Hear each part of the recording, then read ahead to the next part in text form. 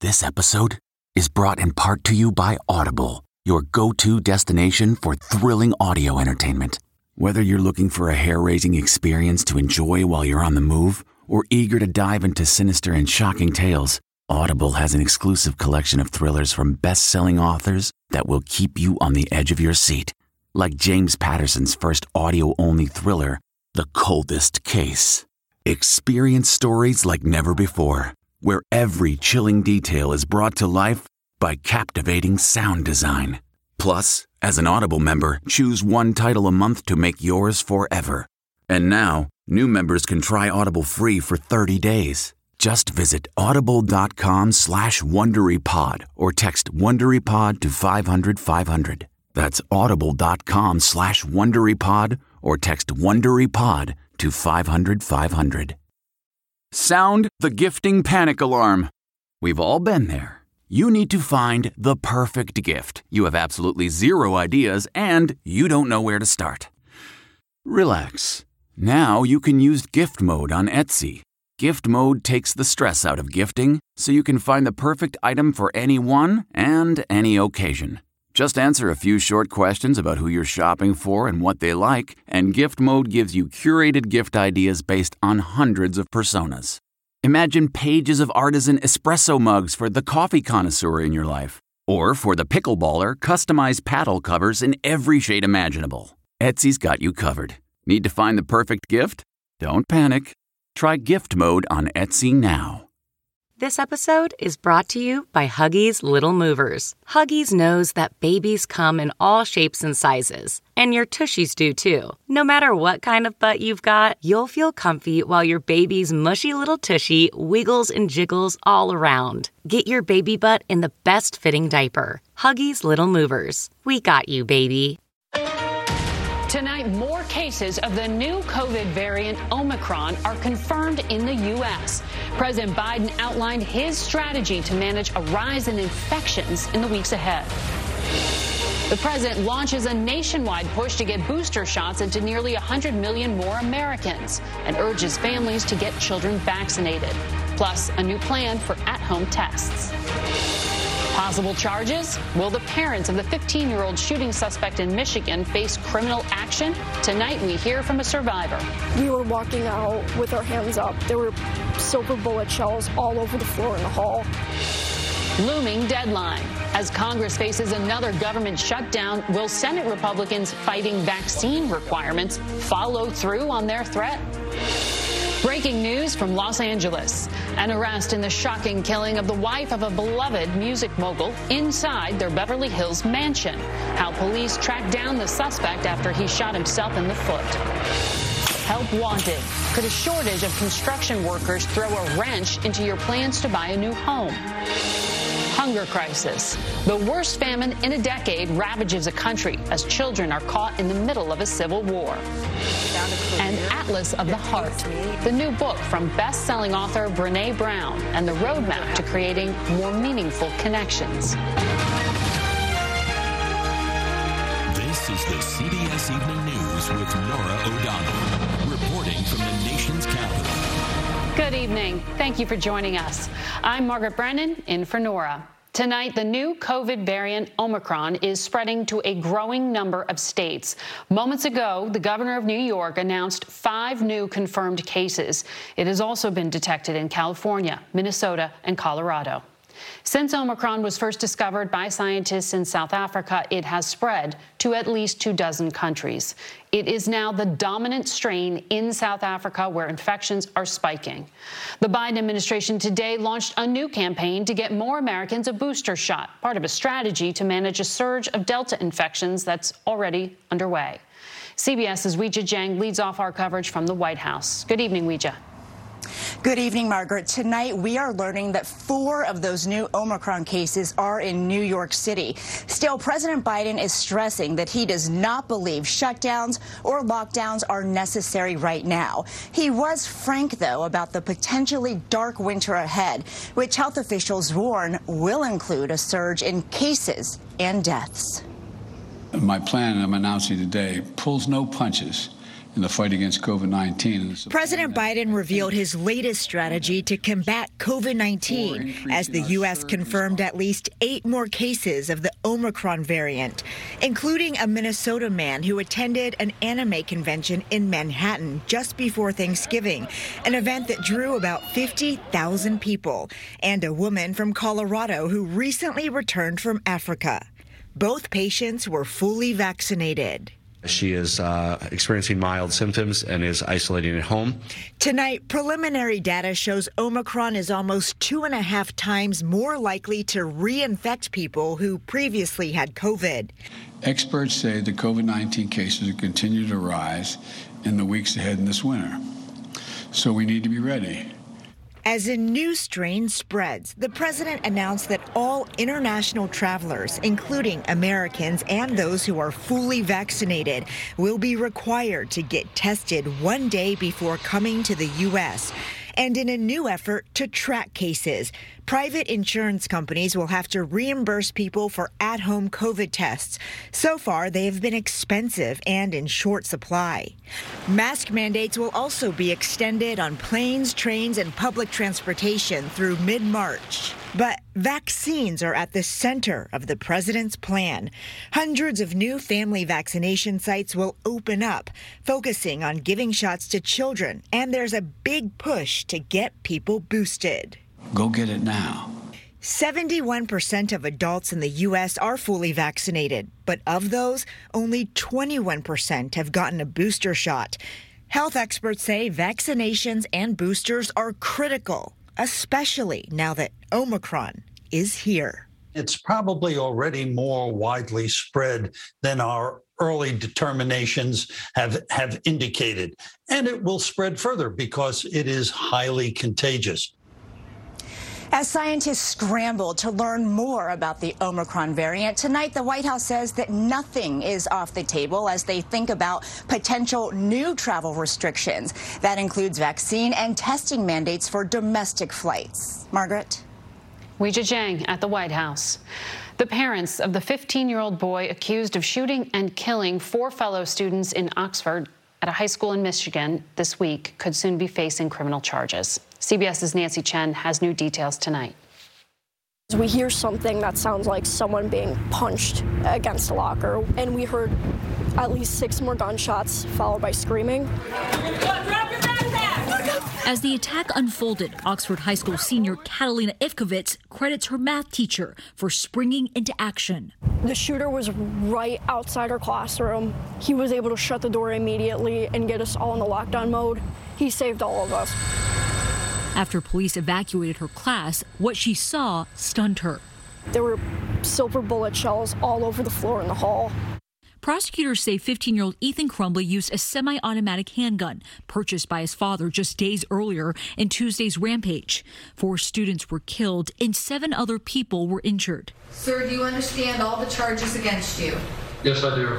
Crumbley is now in a county jail, charged with 24 felony counts, including terrorism and first-degree murder. It's a clear intent to execute a school shooting and kill students.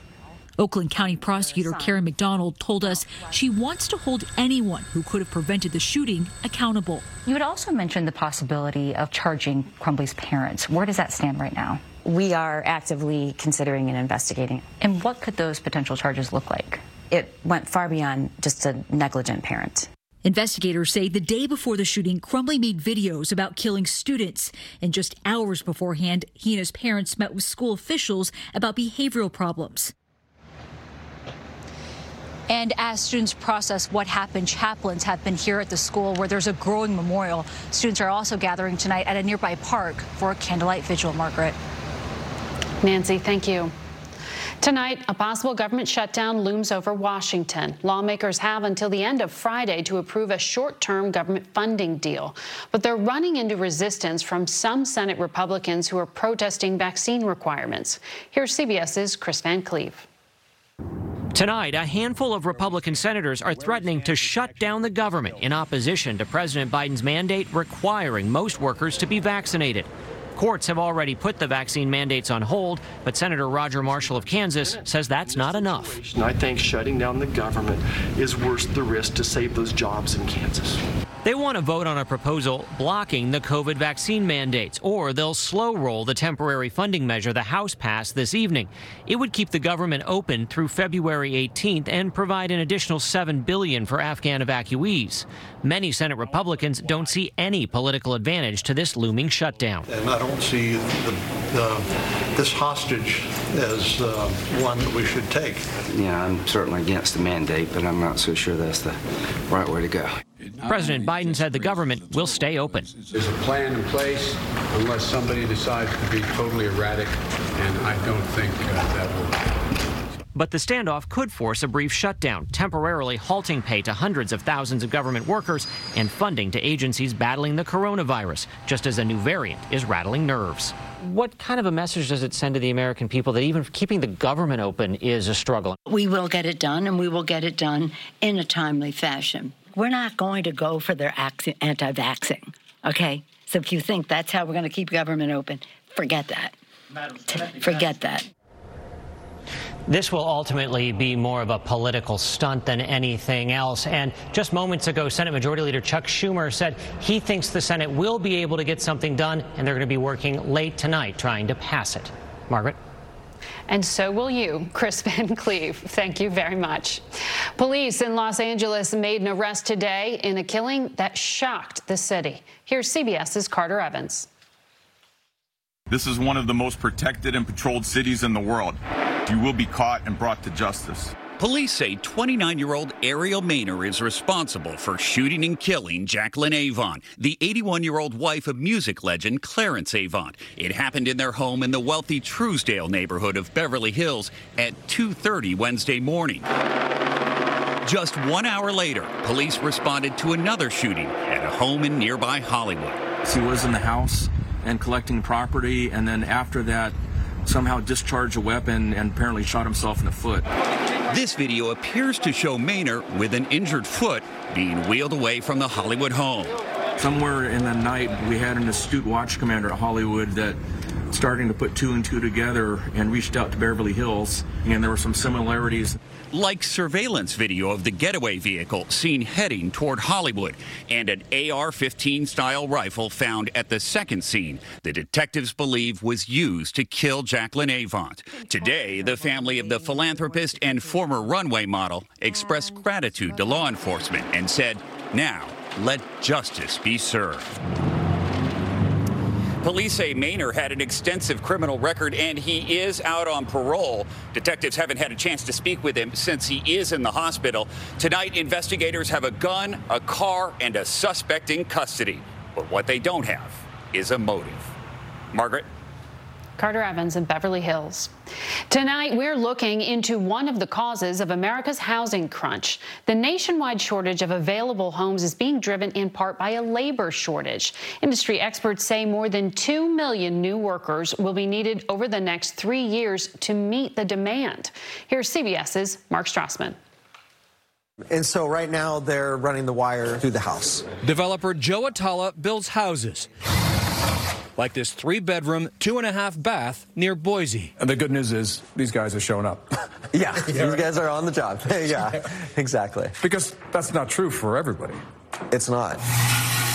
America's builders face twin supply chain crises, a shortage of materials and labor.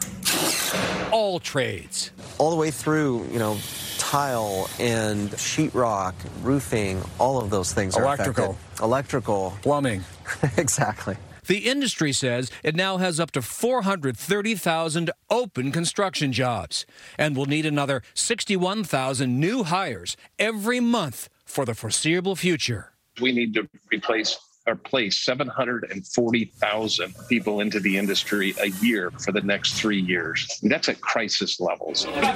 This labor shortage began in 2008 during the Great Recession. Older tradespeople kept retiring. Fewer young people want to work with their hands. Then the pandemic nailed the door shut on training programs.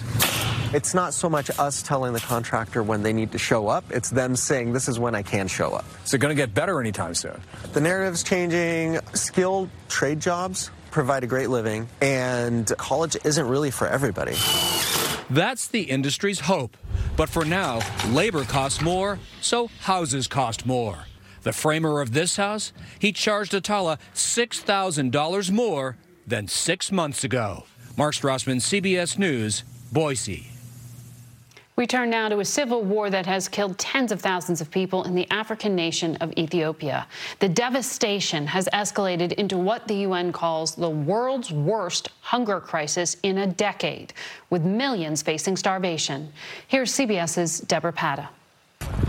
It started as an internal rebellion, morphed into an ethnic conflict, and is now a famine. Forced starvation has become a weapon of war, with hundreds of thousands of children in dire need of food. These images were filmed in October. Aid workers say it's even worse now. The World Food Programme's Claire Neville in Addis Ababa told us they've been struggling to get food to the nearly 8 million people behind battle lines. We really need all authorities to allow us the access to reach the vulnerable populations wherever and whenever needed. Some areas haven't had supplies for 4 months. Trucks finally started going back into Tigray last week, but with only enough to feed under 500,000 people. We must get the food and nutrition assistance to people immediately to avert any further catastrophic levels of hunger. The conflict is intensifying. While the country's leader, Nobel Peace Prize winner Abiy Ahmed, has swapped his business suit for battle fatigues. Here, you see him on a satellite phone leading his troops. And behind the front lines, while the men wage war, the children battle starvation. It's difficult to gauge the real extent of the food crisis. For the most part, international media has not been allowed into the conflict zones, and in some areas, communication has been cut off altogether. Margaret? Deborah Patta, thank you.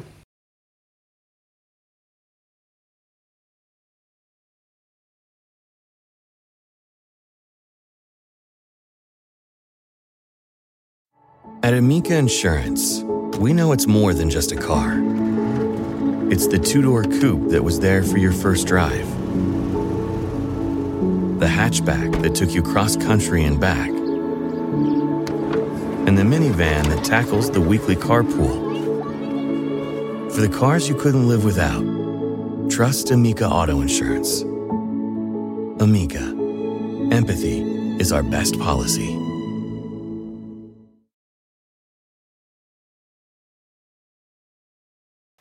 After serving 43 years behind bars for a crime he did not commit, Kevin Strickland is starting a new life as a free man.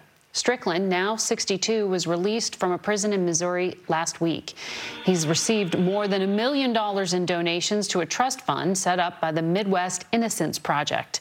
He's now planning to visit his daughter, who was only 7 weeks old when he was arrested.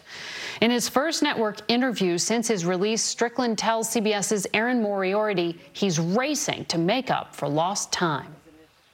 That I need to get going. I got things to do. It's time to go. Do you feel like you've gotten a second chance? You got to fill it up to make up for everything you've lost? Yes. And they try to tell me one step at a time, slow down, but they didn't miss 43. I did. So I got to go. Strickland also shaved off the beard he'd promised to remove as a free man.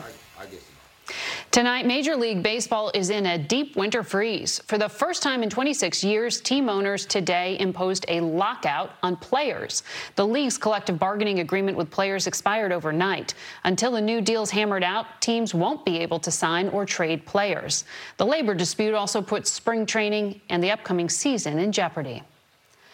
A late-season wildfire tore through a Montana farming community, burning several homes and grain elevators that have stood for more than a century.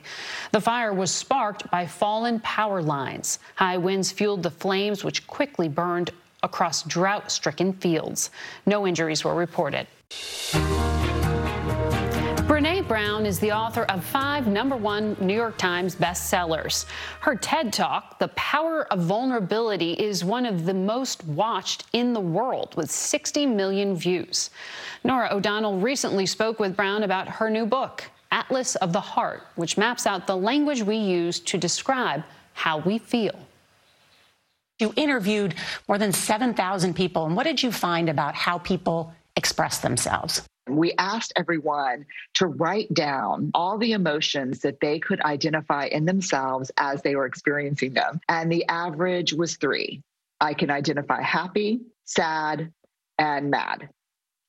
And I thought, oh my God, what happens to us and what happens to the connection that we have with ourselves and other people when we have to shove really diverse experiences and emotions into just 3 big buckets? Like, what happens when it's actually not anger or sadness, it's actually disappointment, or it's even more profound than sadness, it's despair or hopelessness or, anguish. You write about growing up in a very tough, suck it up and get it done and don't talk about my feelings family. I think many people can relate to that. I think the only emotion that was allowed was anger, because there was some toughness around it. So today I have to be really careful about defaulting to anger when I'm feeling different things. And you say that resonates for a lot of us. I think we live in a world where it's easier to be angry than it is to be hurt. How closely is understanding and naming your emotions tied to learning and to growth? The more accurately you can name what you're feeling, the better you can regulate it, the better you can move through it. You can watch more of Norah's interview with Brené Brown soon on our 24-hour streaming service. On tomorrow's CBS Evening News, Steve Hartman is on the road with the story of a community that came together to save its beloved 130-year-old general store. If you can't watch live, don't forget to set your DVR so you can watch us later. That's tonight's CBS Evening News. For Norah O'Donnell, I'm Margaret Brennan. Have a good night.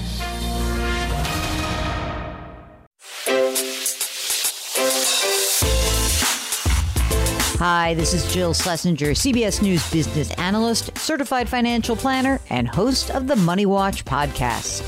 This is the show where your money is not scary and it's not boring. It is a show that's all about you. It's your questions that make it possible for me to provide unconventional and entertaining insights on your money and maybe more importantly, on your life. I'm going to be your financial coach, someone who brings common sense and an insider's perspective on how to manage your money and your emotions. And I promise we are going to have a little bit of fun along the way. Have a question from retirement to career changes to college funding? Just send us an email at askjill@jillonmoney.com. Follow Money Watch wherever you get your podcasts. You can listen ad-free on the Amazon Music or Wondery app.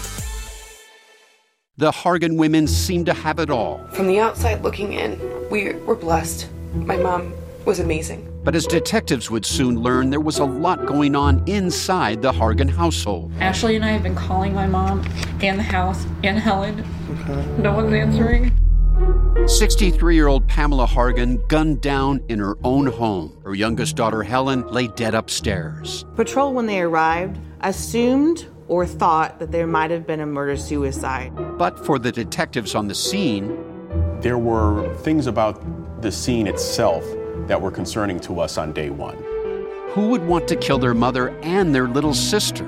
There is no boogeyman here. It is exactly who we think it is. I'm Peter Van Sant from 48 Hours. This is Blood is Thicker, the Hargan family killings. Listen to Blood is Thicker, the Hargan family killings, wherever you get your podcasts.